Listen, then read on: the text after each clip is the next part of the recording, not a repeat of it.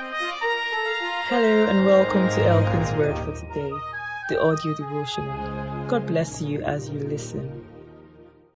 Series title, Christmas, Day 5, the first John 3:16.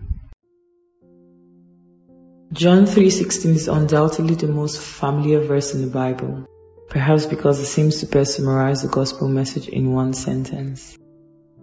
It tells about the love the Father has for the entire world by sending His only begotten Son to save us from destruction.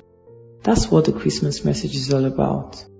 But on this eve of Christmas Eve, I'd like to point our attention to another John 3:16, the first John 3:16 as a matter of fact.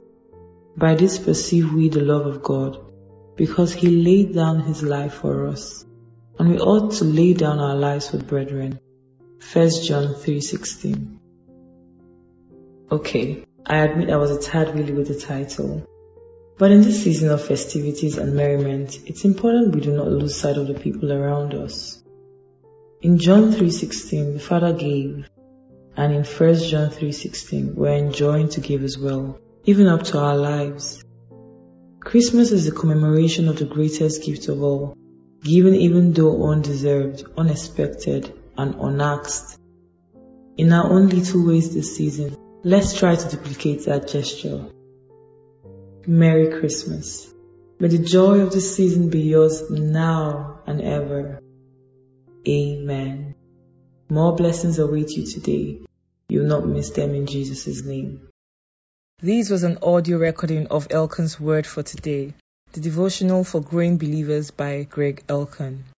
For more information and other edifying resources, visit us at www.gregelkan.com.